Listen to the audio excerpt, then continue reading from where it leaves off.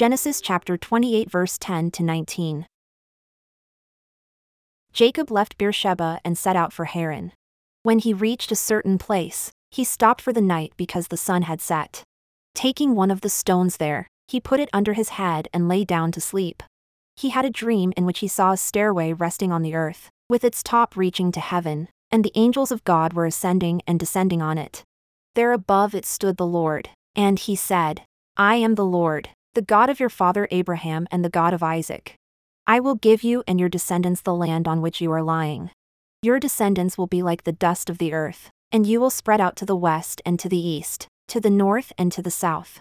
All peoples on earth will be blessed through you and your offspring. I am with you and will watch over you wherever you go, and I will bring you back to this land. I will not leave you until I have done what I have promised you. When Jacob awoke from his sleep, he thought, surely the Lord is in this place, and I was not aware of it.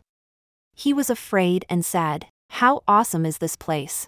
This is none other than the house of God. This is the gate of heaven.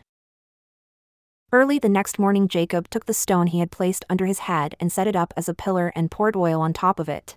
He called that place Bethel, though the city used to be called Luz. Lord Jesus, teach us your ways.